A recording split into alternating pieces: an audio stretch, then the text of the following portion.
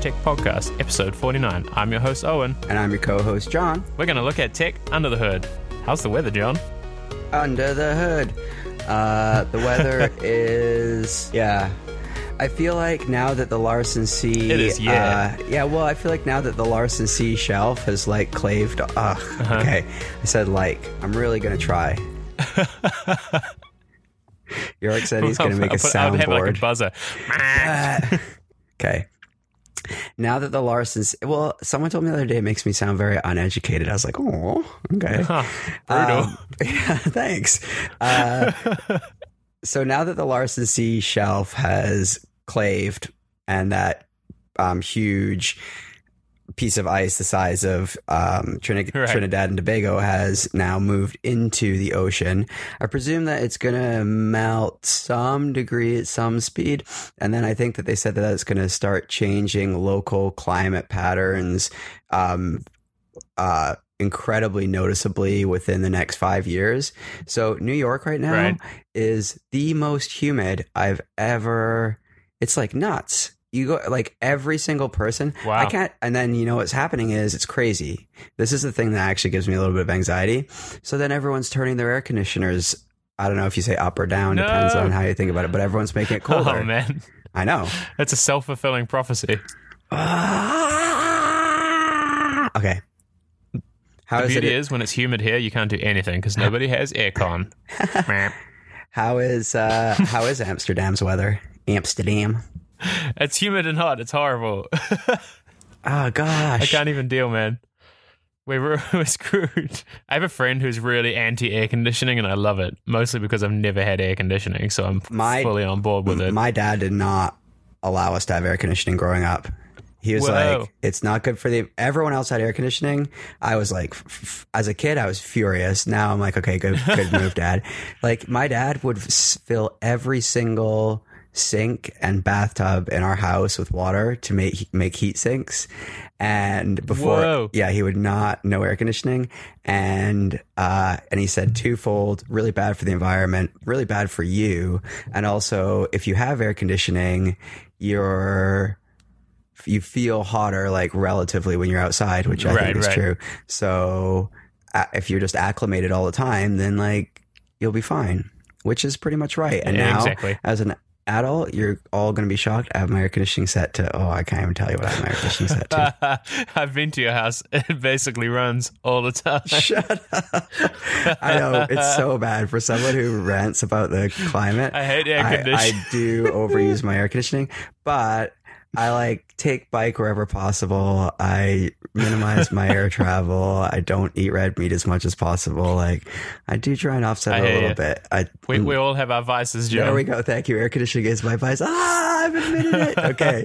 We have to move on. I can't talk about this anymore. It's like a therapy session. It's so good. Oh, gosh. Well, why don't we talk about something very soothing? How about let's talk about the ticking time bomb that is Ethereum.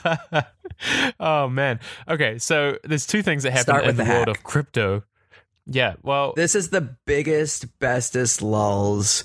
I would say this is in my top 10 favoritist lulls of, like, technology things ever. What, Ethereum? Just in general? The way the hack happened. Oh, it was insane. Okay. If I understand it correctly, which I may not, but if I do. Well, do you want to tell? No, you explain it.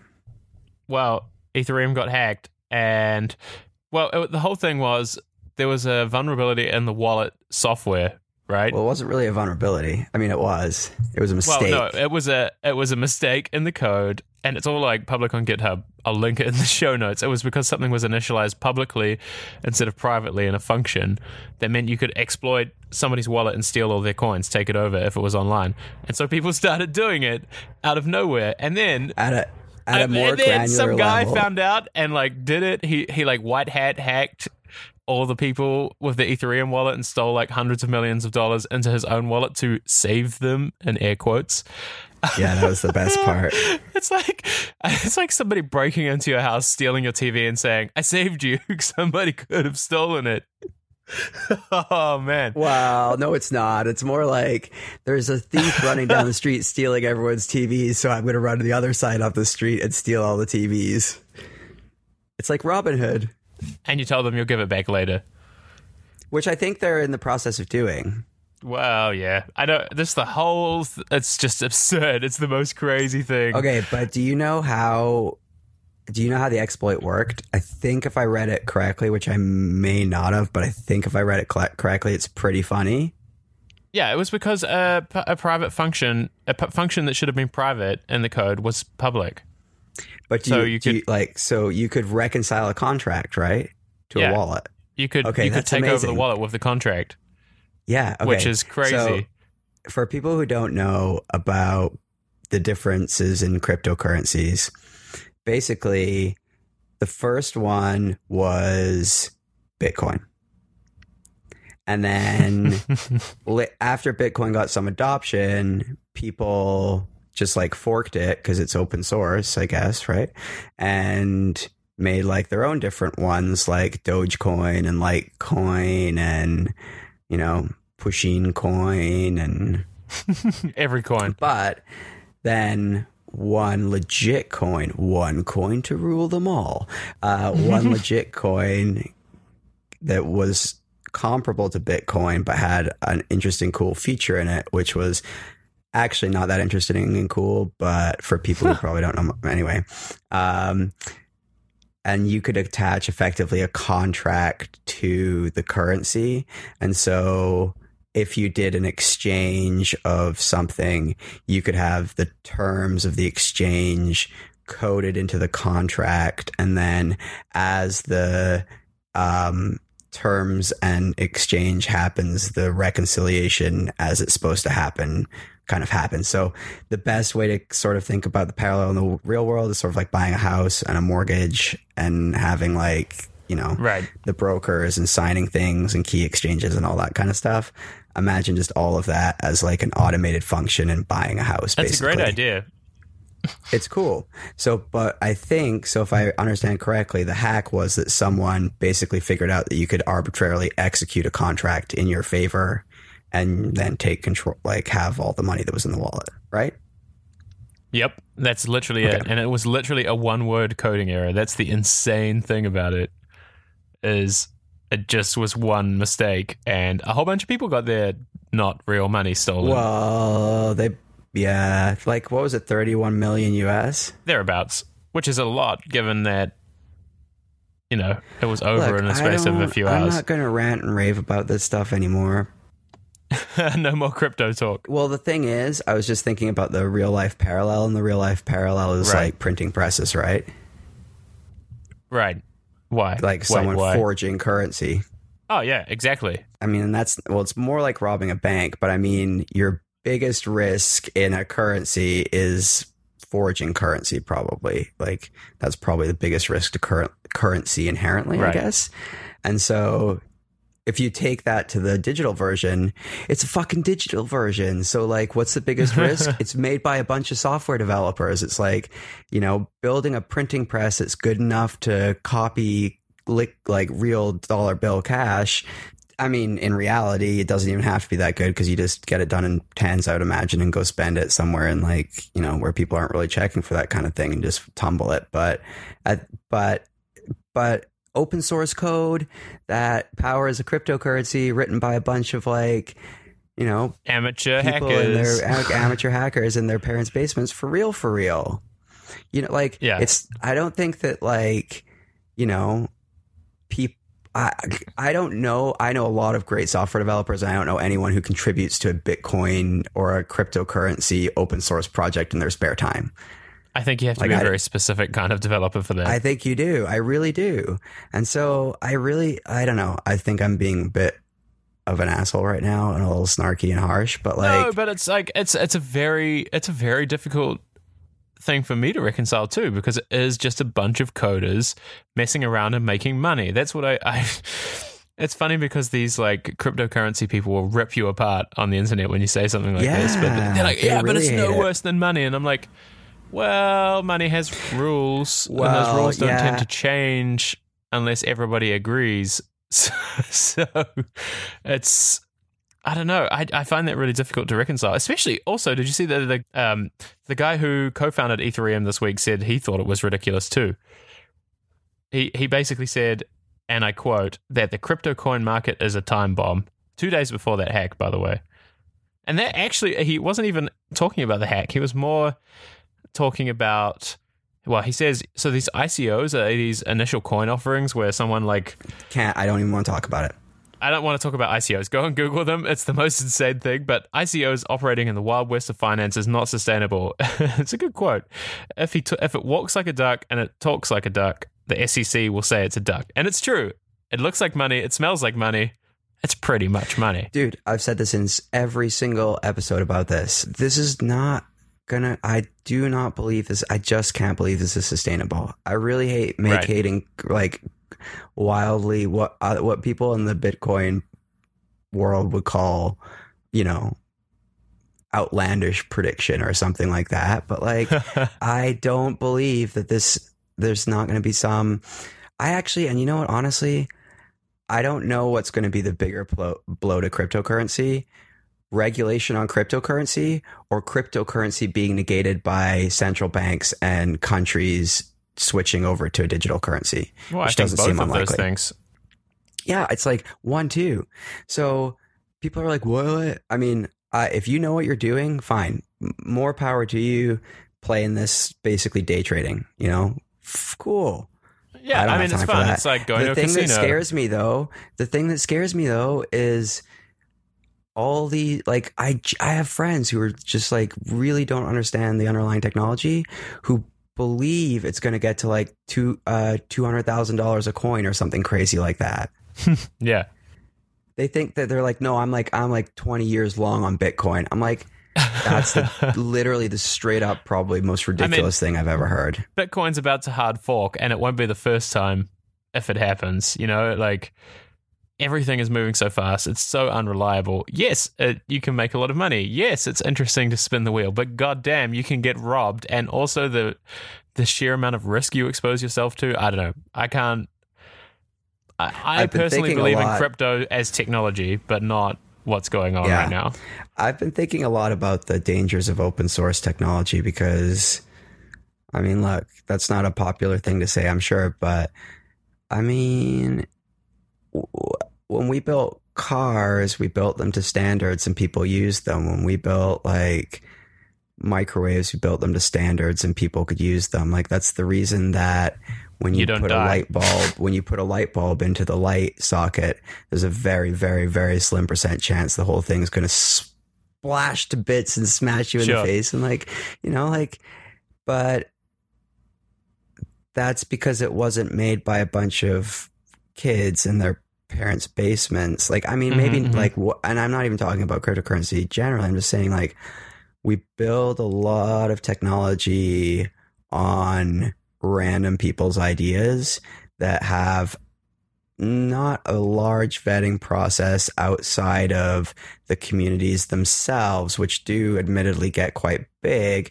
but they also tend to be relatively homogenous, which I think results in some level of groupthink, which means that there's a likelihood for some perpetuation of the same type of thing, if that makes sense. And so I think what sometimes happens is you get a lot of smart people making things, but they're so busy like bike shedding over some technicality of like which message queue to use or like what the best function is or something like that, that they don't spend very much time even maybe writing documentation for people who decide to commercialize the open source technology in some regard, right? And so I think that often there's a gap between open source creators and maintainers and their implementation counterparts. And it takes both of them for open source software to actually be successful.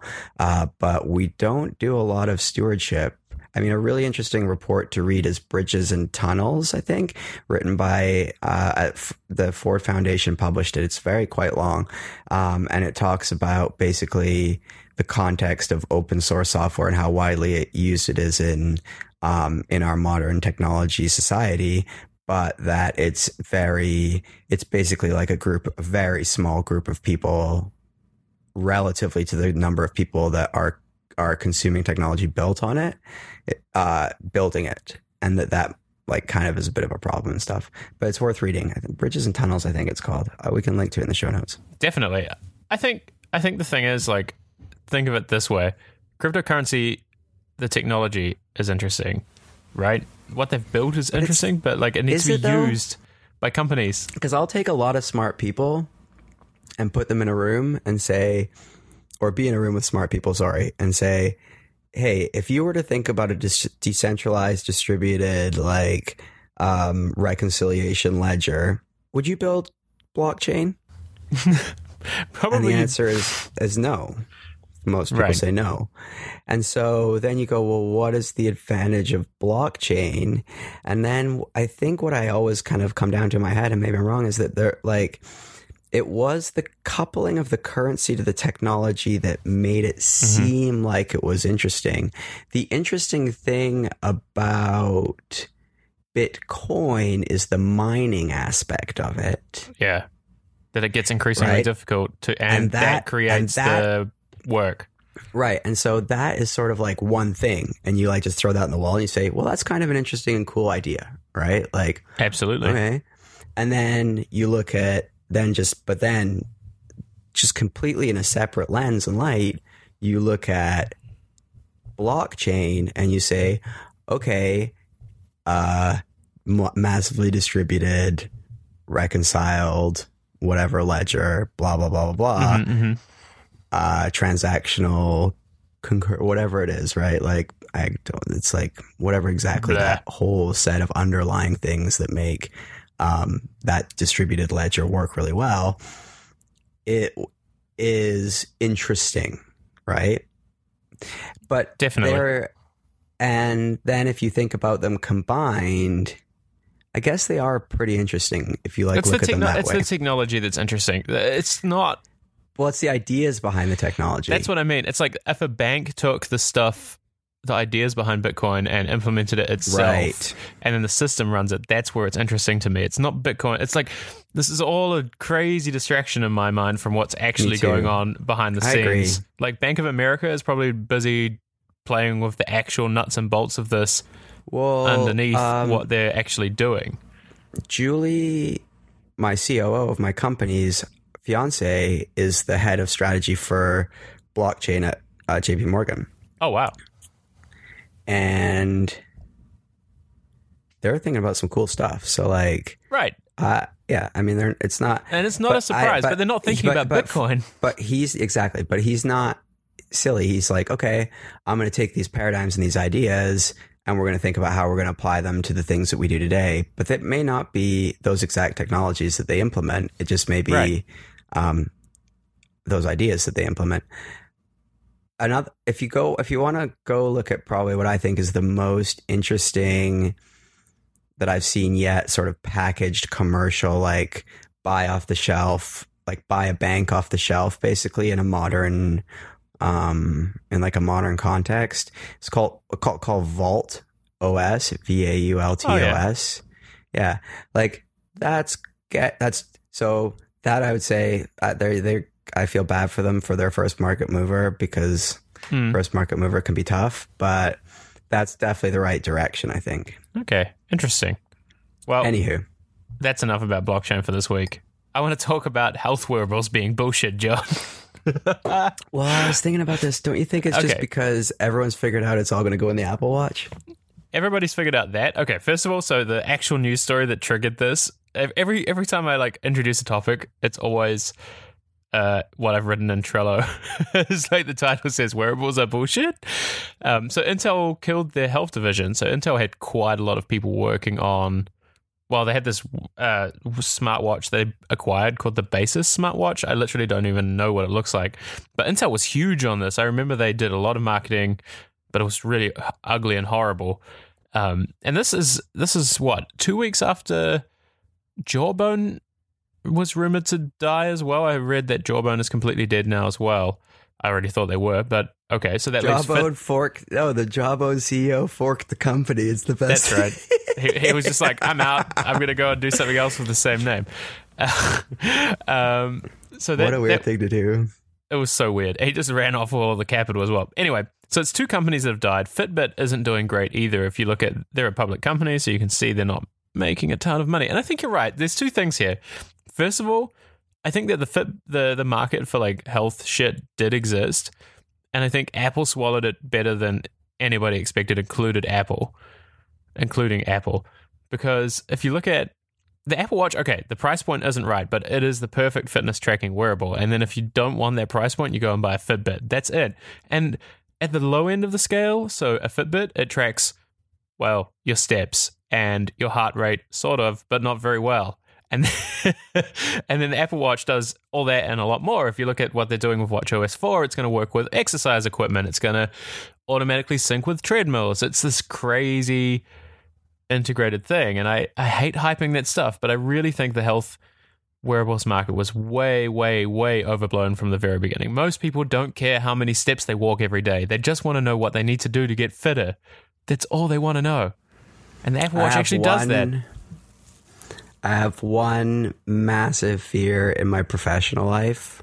Ooh. It's my biggest professional life fear. Tell us. And the privacy of this conversation. That one day I build a stopgap technology company. So like Fitbit. So something that like you're talking about an like almost like step between yeah. I like never want to build one that I like.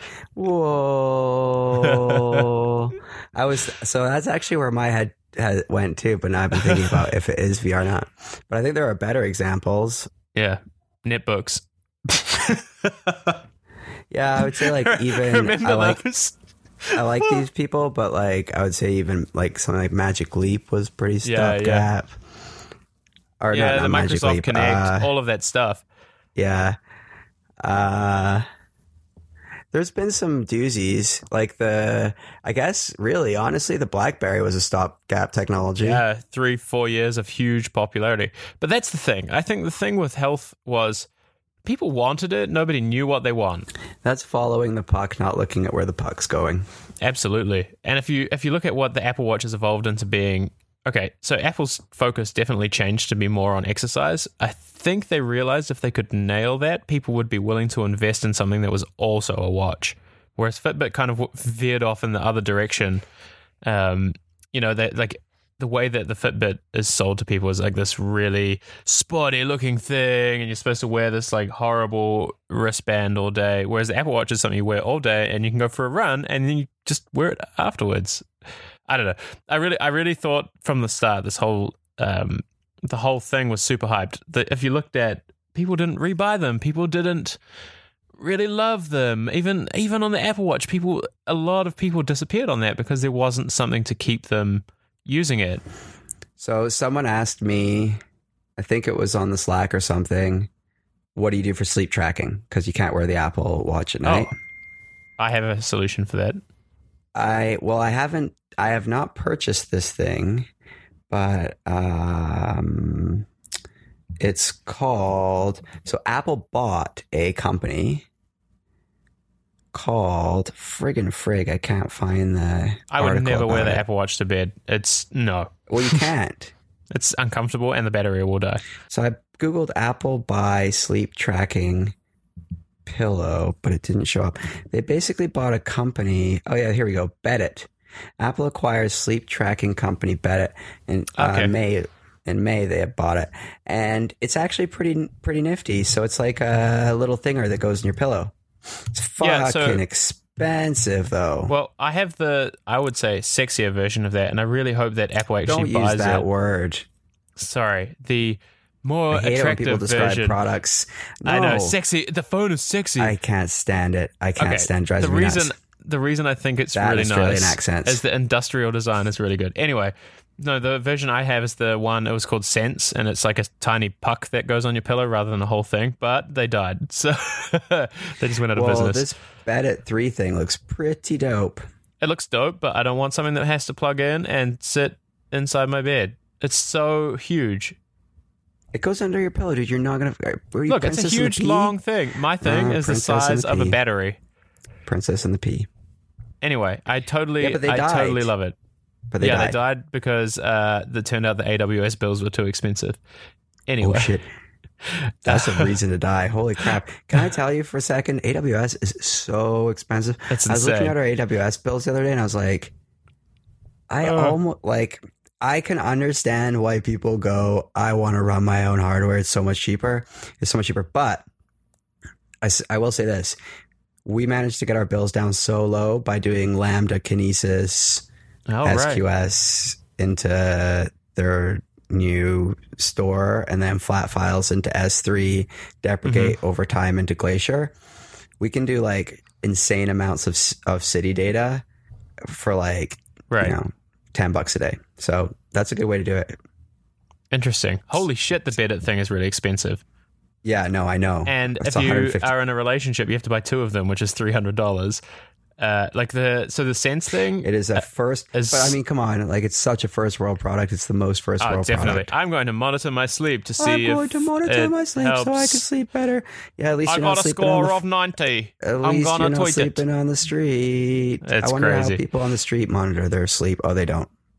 Oh, So but anyway. the quantified self movement loves this stuff. I love quantified stuff. I think it's important to stay a little down to earth.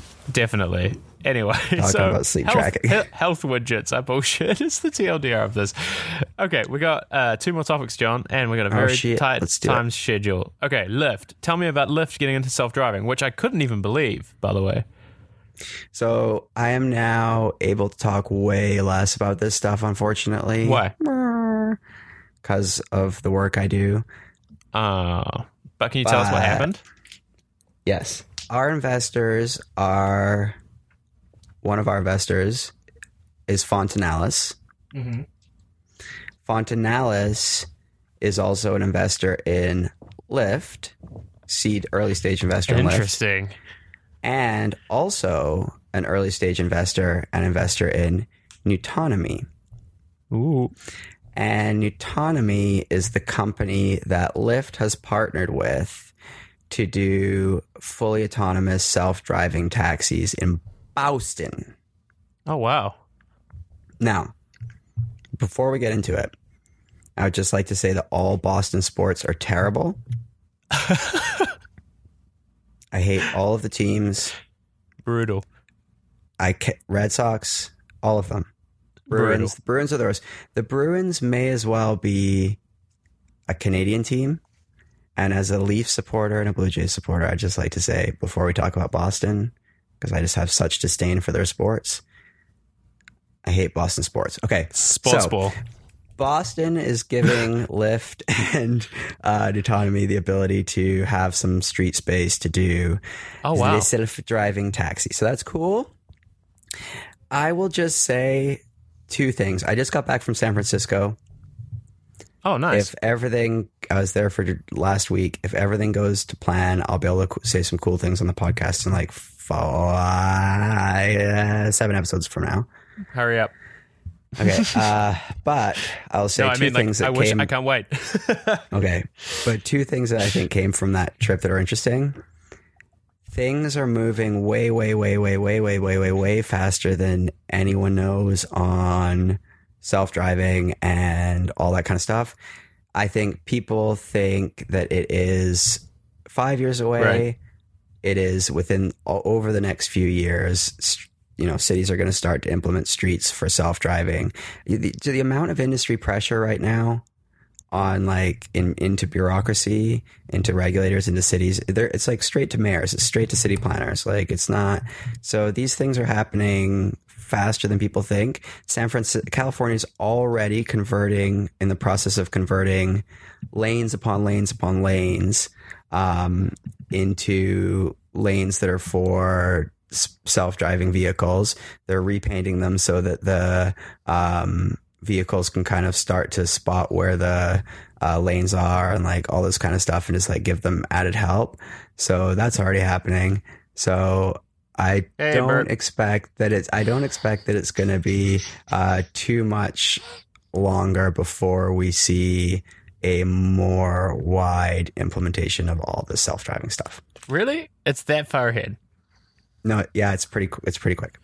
But anyway, I don't know. I feel like I have to eat my hat on something this week. I can't remember what it was, but there was something that I think it was one of the things you took out actually, where I was wrong. Really? But self-driving. So I think that's moving really fast. And the other thing, I really promise you, please learn about AI. Like, now I feel like I should. No, really. Like, this is not like, there's a few, this is not a drill right now. And I think it depends on how much you actually care about like longer term stuff. Sure. And like generations after you. Cause like, I don't know. I think at least I will die without the climate changing so drastically that like we can't live, you know, to some insanely poor standard, although who knows. But AI it's just the thing that's really important to realize is there are a lot of unknown exponentialities that happen in the AI world. And the AI is not just it's everywhere already. It's not exactly, and it's not just America that's doing it. I think that's really important to recognize too. I would say you'll see a different level of cyber warfare almost. It's a moon race. Well, I would say, I mean, this is probably not, you know, look, honestly, if you think if people think we're not already in a Cold War, like I'm like, you know, anyway, I don't want to get into politics. But it's an arms race with AI. I mean, that's how I think I think the arms race is near getting to a point. Like, the thing about this one is you get so far ahead that no one can beat you.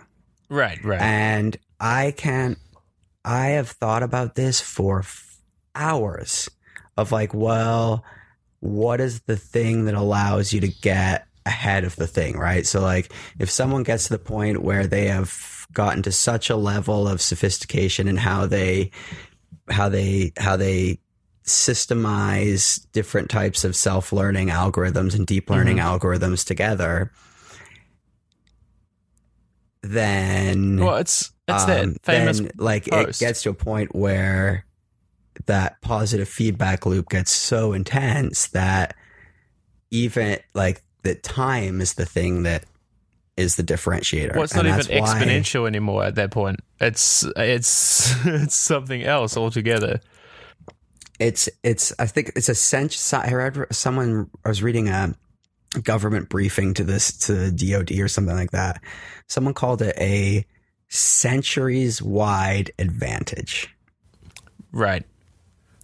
Now, I mean, but even in the space of days. So the thing that scares me more than that is, I had dinner with some folks that are like really in this world to like a very deep degree. And I said, the thing that's the most like really we need to think about very, very, very, very carefully is the coupling of quantum computers and an AI. And both of those things hit sort of 1-2, I think. I think we haven't really even begun to think about there that in quantum computers. And they said you're wrong. Oh. And I was like, oh, okay. And so I might be wrong. But my thought was, well, because they said, well, basically the only thing that, so this was kind of why I was like, well, here's why you're wrong. They were like, well, the only thing that a quantum computer is good for is, and then blah, blah, blah, blah. And, so that doesn't really relate to how an algorithm runs because that needs a lot of computation. It's like, but I was like, if you were a neural network that needed a really fast abacus next to you, you would use it. A quantum computer would be the fastest abacus that you could provide to right. art, right? Like, it's not about it not working. No, it's not about it itself. It's not running on the quantum computer. Or on the AI is not running on the quantum computer. The AI is running on a very fast classical computer, which that was their second point. We don't even need quantum computing because at this point we've got to the point where these people are like actually genuinely scared about where things are, Right, about how right. fast the computers have gotten and how fast and how good the neural networks have gotten. Mm-hmm. But and my point was, yeah, then attach the most amazing calculator to that and allow the neural network to outsource its computation It's to literally the a nightmare. Well, one guy was like, yeah, well, anyway, and we literally changed the conversation. I don't know, but Yeah, it goes back. You probably didn't read the Wait But Why post about this, but it's we stand at the precipice of something that you can't even comprehend the scale of how fast it accelerates away from you. I genuinely think that people should write to their government officials on this one, Right, and ask for regulation. Antitrust will not matter. No, if yes, they that's right. accidentally make an AI. I genuinely think that people should write to their senators and congresspeople and just this was. Do you think there's this still is one of the time though? ones Like, where can I the would government even comprehend Yes, this is. Yeah, well, they're starting to. Oh, for Like, sure, they're starting to. Are they going to be? What can they do though? How do you regulate that? Like, please do not accidentally make an AI that does things on its own. No, like, look, the most important thing right now is oversight, and there is no oversight. Nobody knows what everybody else is doing at all. If you are, basically, you should not be able to move towards commercializing some form of artificial intelligence, right? Without basically, you would never be able to commercialize this thing if you didn't implement oversight in the beginning, and therefore you would decentivize in theory, you would decentivize the long-term commercial. Yeah, right. Okay. But it's kind of what happened in the UK, right? Cares? I mean, they had the NHS gave all that data to Google's AI, and then the government was like, what are you doing? I'm way more concerned about governments, to be honest, and state. But I mean, look, at this point, it's just there's not much that can be done. Like, it's just, this is gonna unfold. But also, robots are getting so good. Yeah. Oh my God. Those robot tournaments in Japan are insane. I don't know if you saw the video. Did you see the Disney robot? No, Disney has a robot. Well, I've been talking about Disney robotics forever, but Disney literally probably has go Google Disney's new robot and then prepare to be scared. I'm just Googling it right now. I'm nervous. I'm really glad I bought a whole bunch of Disney shares, right? You did? Now. Yeah, I bought a lot of Disney shares this week. I'm 100% on board, man. Thank you. It's all you. Oh, just God, it's a crazy robot. Just as a side note, though, I think there must be some, I don't want some, government investigation people coming to me saying that I'm giving stock advice or some shit. So I'm sure whatever standard disclaimer that we're supposed to do that meets every government thing that says we know nothing about what we're talking about. Oh, but I bought Disney shares based on what we've talked about a lot. The fact that Disney's doing this kind of thing and that they unveiled their roadmap this week and it was Did you insane. Hit play? What's that? Did you hit play on that robot? Yeah, it's creepy. But amazing. But you know what? It's amazing. It's going to be so cool. I love amusement parks. It's incredible. I love roller coasters. I love bumper cars. I love the teacups. I love it all. But when I get to go to the new Disneyland with I can't wait. It literally looks like a human actor. It's crazy. It will be fun to be a kid again. It literally looks like a human actor. Can you imagine going to Disneyland and not being able to tell the difference? That is dope. Because all the robots in Disneyland when I went was meh, meh, meh, meh, meh, meh. So then that begs the question, how do you know that I'm not a robot and you're in a simulator? God. Disney already figured it out. You're in the ultimate ride right now, and we're all here just serving your reality. It's terrible. I have one last thing to say, and then we have to finish this. But I started having these weird things now that VR as well is getting really good. So I have the HTC Vive and a lot of high quality stuff's coming out right now, right? Dude, I was in there for like 3 or 4 hours the other day playing some new game, whatever came out, and I came out of it and I was just like, I can't believe that wasn't real. Like, I'm not Straight okay with the like fact that I came out of this thing, and like I was talking to 6 people in there and it felt like it was real. Straight up. Yo, if you can do anything right now, a really fun like thing to do if you want to just quit your job and you're like, I'm like pretty ambitious but not super ambitious, and I don't want to like go and try and build some like crazy publicly traded company, but I'd like to have like 7 or 8 restaurants type of like business in my, go buy like an old parking garage or something like that. Yeah. And make a cool little like VR arcade like thing in your community. Like, people will love that stuff. The technology is there. You know, it's probably, I bet you could get it going for $100K if you could convince friends and family. Start with like a Lost in the Room type thing, maybe like a space in a mall or something, and then that would expand be dope. it from there. It would be dope. I wish more people, they're doing that a little bit in New York. I started seeing it at the beginning of, or the end of last year. I saw one here as well. But they're all mediocre. John, come to Amsterdam and start one with me. Yeah. You can do it really good. If you could do like the multiplayer experience but local, that would be awesome. I want to play Doom IRL. Make it happen, someone. All right. I'm on it. I'm going to go buy a warehouse. We're going to answer the one question that we wanted to answer. I have strong feels, but I bet we can do it in 10 seconds or less. Go. So we got a message about remote work from listener Justin. Oh my God, I'm just going to say it once more. I'm just going to delete all of that shit.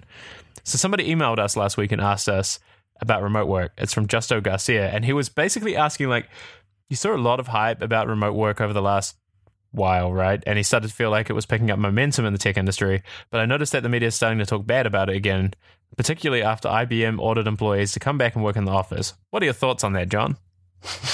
Okay, so I have 2 opinions. The first opinion is that you shouldn't think that when a company that big says that they're switching to remote work, it's for any other reason than they don't want to say that they're laying people off, so it won't reduce their stock price.